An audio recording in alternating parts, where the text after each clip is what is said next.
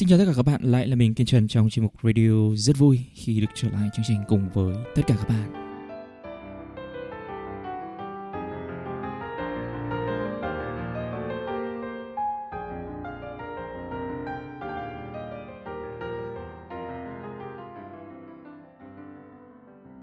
Nếu mà các bạn follow mình đủ lâu, các bạn sẽ để ý có một số từ mà mình dùng thường xuyên. Một trong những cái từ đấy là tự do, khai phóng. Ở trong cái radio lần này thì mình sẽ giải thích cho các bạn cái ý nghĩa của cái cụm từ này. Đó là cái gì? Thứ nhất là cái từ tự do. Tự do là cái từ mà phần lớn chúng ta rất dễ bị hiểu nhầm. Khi mà chúng ta nhắc đến tự do, chúng ta nghĩ là chúng ta sẽ muốn làm gì thì làm. Theo kiểu là tôi tự do có nghĩa là tôi được quyền đánh bạc. Tôi tự do có nghĩa là tôi được quyền thức đến 3 giờ sáng tôi mới ngủ. Tôi tự do có nghĩa là tôi được quyền 12 giờ trưa tôi mới ngủ dậy. Tôi tự do có nghĩa là tôi được quyền vứt rác ở bên ngoài. Tôi tự do có nghĩa là tôi được quyền vượt đèn đỏ. Tôi tự do có nghĩa là tôi được quyền uống rượu, tôi được quyền hút thuốc. Tôi được quyền gây bạo loạn. Nói tóm lại, tôi tự do có nghĩa là tôi muốn làm gì thì làm. Phần lớn chúng ta nhìn tự do là như vậy các bạn. Kể cả người trẻ lẫn người lớn, họ nghĩ tự do là một cái gì đấy rất kinh khủng. Cho nên là cần phải quản lý. Mình chia sẻ với các bạn như này. Nếu tự do đồng nghĩa với việc là mình được quyền đánh người khác chẳng hạn, sau đó thì sao? Điều gì sẽ xảy ra? Mình đánh bạn xong là xong à? Hay như nào? Mình đánh bạn, xong bạn có đánh lại mình không? Có đúng không ạ? Trước khi mình vung tay mình đánh ai đấy, mình liệu có ý thức được rằng là sẽ có hậu quả không ạ? Mình tự do được quyền đánh bạn, nhưng vấn đề là mình đâu có được tự do chọn cái hậu quả của cái việc mình vừa đánh bạn. Bởi vì khi mình đánh bạn xong, bạn đánh mình. Các bạn tưởng tượng được không ạ? Có nghĩa là cái việc mà bạn đánh mình không muốn, nhưng mà nó vẫn xảy ra với mình. Có nghĩa là cái sự tự do đấy của mình nó bị giảm đi, nó bị triệt tiêu đi. Đấy là lý do chúng ta ra ngoài đường, chúng ta không có đi đánh ai. Kể cả khi không có công an, chúng ta không đánh người không phải là bởi vì chúng ta sợ công an, chúng ta sợ bị trừng phạt bởi pháp luật, không phải như vậy. Mà ngay lập tức cái hậu quả nó đến luôn.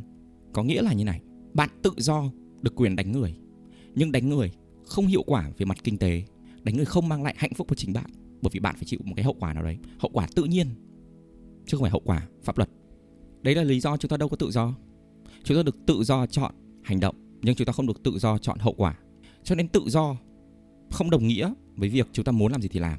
Bởi vì tất cả những thứ mà chúng ta chọn làm nó đều có hậu quả.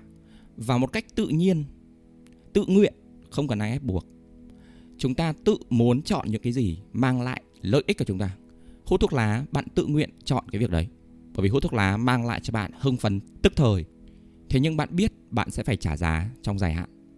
Bằng bệnh tật, bằng đau đớn, quằn quại, bằng sự lệ thuộc. Cho nên về bản chất chúng ta không phải tự do. Bởi vì mỗi một hành động chúng ta làm nó đều có hậu quả. Hậu quả ngắn hạn hoặc là hậu quả dài hạn. Hậu quả đến ngay lập tức hoặc là hậu quả đến từ từ. Bạn hoàn toàn có quyền lao từ tầng 30 chung cư xuống, nhưng bạn đâu có được quyền chọn hậu quả của cái việc lao xuống. Đấy là lý do phần lớn chúng ta không làm như vậy. Phần lớn chúng ta sẽ đi thang máy. Bạn hoàn toàn có quyền đi bộ, đi cầu thang bộ, và bạn biết cái hậu quả của nó là nó sẽ tốn nhiều thời gian hơn. Cho nên không tồn tại cái gọi là quá tự do các bạn ạ. Không tồn tại cái gọi là quá tự do. Bởi vì tự do nó bị giới hạn bởi hậu quả của hành động. Mà tất cả hành động đều có hậu quả. Đây là cái điểm rất quan trọng các bạn. Bạn có thể thức đến 2 giờ sáng xem Netflix, nhưng ngày hôm sau bạn sẽ dậy một cách uể oải, mệt mỏi, và cả ngày hôm đấy của bạn gần như mất. Bạn sẽ đi làm với tâm thế khó chịu. Bạn sẽ giảm năng suất lao động. Bạn sẽ giảm lương. Bạn sẽ phải chịu cái hậu quả của việc thức đến 2 giờ sáng xem Netflix. Và tất nhiên bạn là một con người tự do. Bạn hoàn toàn có thể tự vẫn làm cái việc đấy, dù biết nó có hại cho bạn. Nhưng ít ra đấy là do bạn chọn. Đấy là cuộc đời của bạn. Bạn là một người tự do. Bạn được quyền chọn hành động và chọn cái hậu quả của cái hành động đấy. Cái hậu quả đấy là cái hậu quả đến từ tự nhiên, chứ không phải đến từ pháp luật của quan chức. Đây là hậu quả đến từ tự nhiên. Bởi vì con người chúng ta sinh ra chúng ta phải ngủ đủ 8 tiếng. Đây là luật tự nhiên các bạn. Không có một cái quan chức nào quy định cái luật đấy. Cái luật tự nhiên nó rất là phổ quát đúng không ạ? Nó áp dụng cho tất cả mọi trường hợp. Đấy là lý do một người tự do hiểu được điều này, và anh ta muốn ngủ đủ 8 tiếng. Một người tự do như mình vẫn phải ngủ 8 tiếng, vẫn phải cày 10.000 bước mỗi ngày các bạn ạ. Vẫn phải tập tạ. Nếu mình mở lớp, mình hoàn toàn có quyền tự do bỏ bom các bạn. Mình để cho các bạn đến lớp, nhưng lại không có mình ở đấy. Tất cả các hành động, tất cả những cái lựa chọn của chúng ta đều có hậu quả. Và cái sự tự do của chúng ta bị giới hạn bởi cái hậu quả của cái hành động mà chúng ta chọn. Cho nên cái người thầy thực sự đó là thực tế, khách quan. Đấy là tự nhiên, đấy là cái luật tự nhiên. Chúng ta chạy, chúng ta sẽ đến đích sớm hơn. Chúng ta sẽ toát nhiều mồ hôi hơn. Người chúng ta sẽ bẩn hơn. Chúng ta đi bộ, chúng ta đến đích muộn hơn. Người chúng ta sẽ sạch hơn. Tất cả những hành động chúng ta chọn làm đều có hậu quả. Bạn có chơi cờ vua không ạ? Bạn hoàn toàn có thể tự do chế ra cái luật cờ vua mới của bạn, nhưng sẽ chẳng có ai chơi với bạn. Bạn hoàn toàn có quyền vượt đèn đỏ, nhưng khi mà bạn vượt đèn đỏ xong, bạn có vượt một cách thoải mái không ạ? Hay đầy những cái sự lo lắng, bất an? Tự do ở đây là chúng ta được quyền chọn hành động, nhưng hành động đều đi kèm với hậu quả. Và cái hậu quả thực sự ở đây là hậu quả đến từ thực tế, đến từ tự nhiên, thực tế khách quan. Có nghĩa là tự do không đồng nghĩa với việc không có luật các bạn ạ. Tự do không đồng nghĩa với việc không có luật lệ. Tự do bạn vẫn có luật lệ, thậm chí rất khắt khe. Và luật lệ ở đây, luật tự nhiên, luật phổ quát, luật khách quan, luật của thực tế. Khi bạn kinh doanh, bạn hoàn toàn có thể cho ra một sản phẩm tệ, nhưng mà luật cung cầu không chừa một ai. Khi bạn đưa ra một sản phẩm tệ, bạn sẽ không bán được nó. Và khi bạn không bán được nó, có nghĩa là doanh nghiệp của bạn không duy trì được và nó sẽ chết. Cho nên người tự do phải học luật kinh doanh. Các bạn đừng hiểu nhầm là pháp luật kinh doanh, mà là cái quy luật, cái nguyên tắc của kinh doanh. Khi bạn đến khách sạn, lễ tân tại sao họ lại niềm nở với bạn? Tại sao họ lại tiếp đón bạn một cách tử tế? Tại sao họ lại cười với bạn? Họ lại hỗ trợ bạn, họ lại rất nhiệt tình với bạn. Bởi vì nếu mà họ không làm như vậy, họ sẽ mất bạn cho đối thủ khác. Làm tốt hơn. Đây là luật kinh doanh. Cho nên kinh doanh tự do không có nghĩa là tôi muốn bán gì thì bán, tôi muốn làm gì thì làm, tôi muốn đối xử với khách hàng như thế nào kệ tôi. Mà kinh doanh tự do ở đây chỉ đơn giản, tôi không bị nhũng nhiễu bởi mấy thằng quan chức. Tôi rất ngoan ngoãn theo luật của tự nhiên, luật cung cầu. Tự do ở đây có nghĩa là bạn không theo luật vô lý áp đặt cưỡng chế của người khác, mà bạn theo luật của tự nhiên. Cho nên khi mà chúng ta hiểu tự do là không có luật lệ là sai hoàn toàn, dẫn đến việc là chúng ta không tin vào chính mình, chúng ta không tin vào người khác.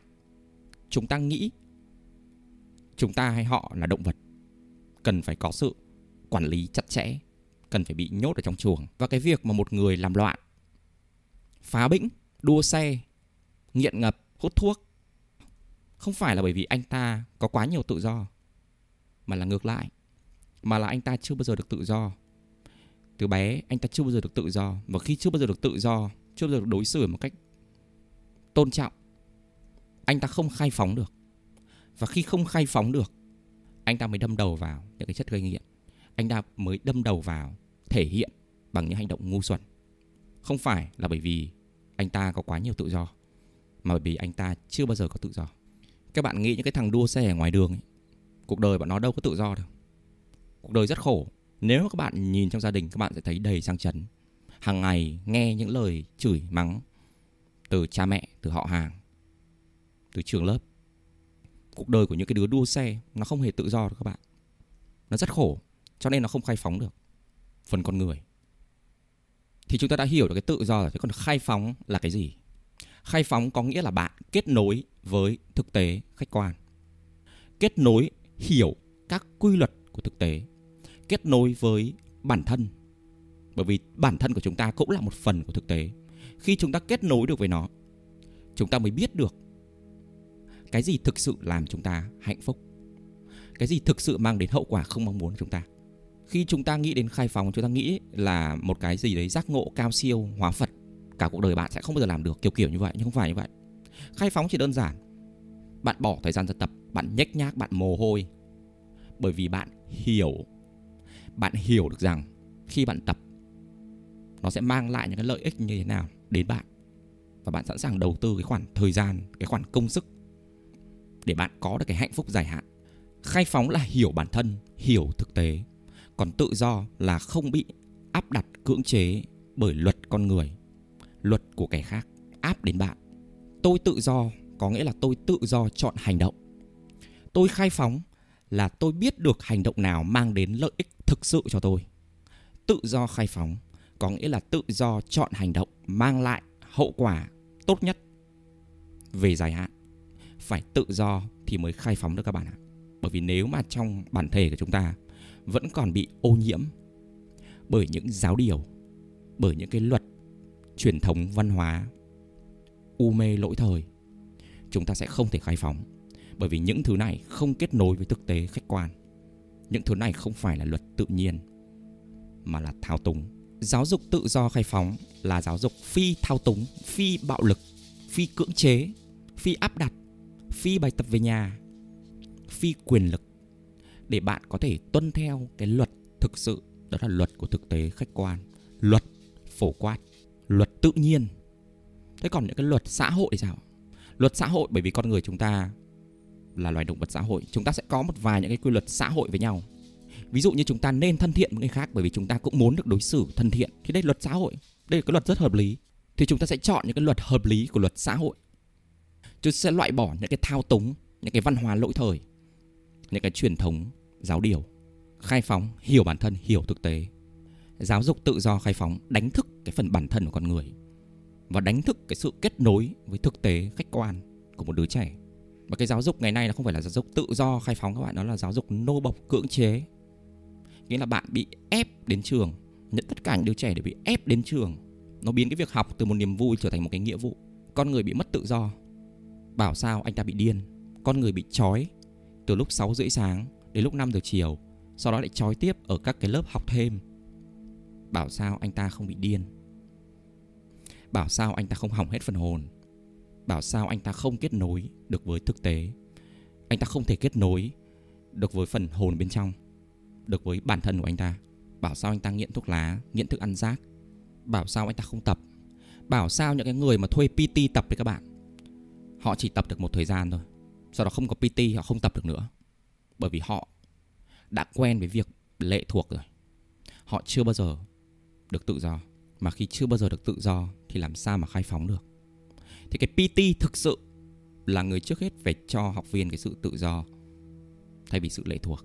Cho học viên cái công cụ, cái quy luật của tự nhiên, cái quy luật của tập luyện, để anh ta có thể nắm giữ được cái chìa khóa để anh ta có thể tự khởi động chiếc xe và lái nó, thay vì áp đặt kỷ luật để anh ta càng ngày càng bị lệ thuộc vào cái động lực từ bên ngoài.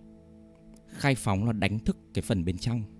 Giáo dục tự do khai phóng là giáo dục đánh thức phần bên trong, không phải thông qua cưỡng chế, áp đặt, thao túng, giáo điều, mà thông qua tự do, tình yêu, khoa học, triết học, nghệ thuật, thực tế khách quan, tâm lý học, các quy luật phổ quát. Đây là tự do khai phóng.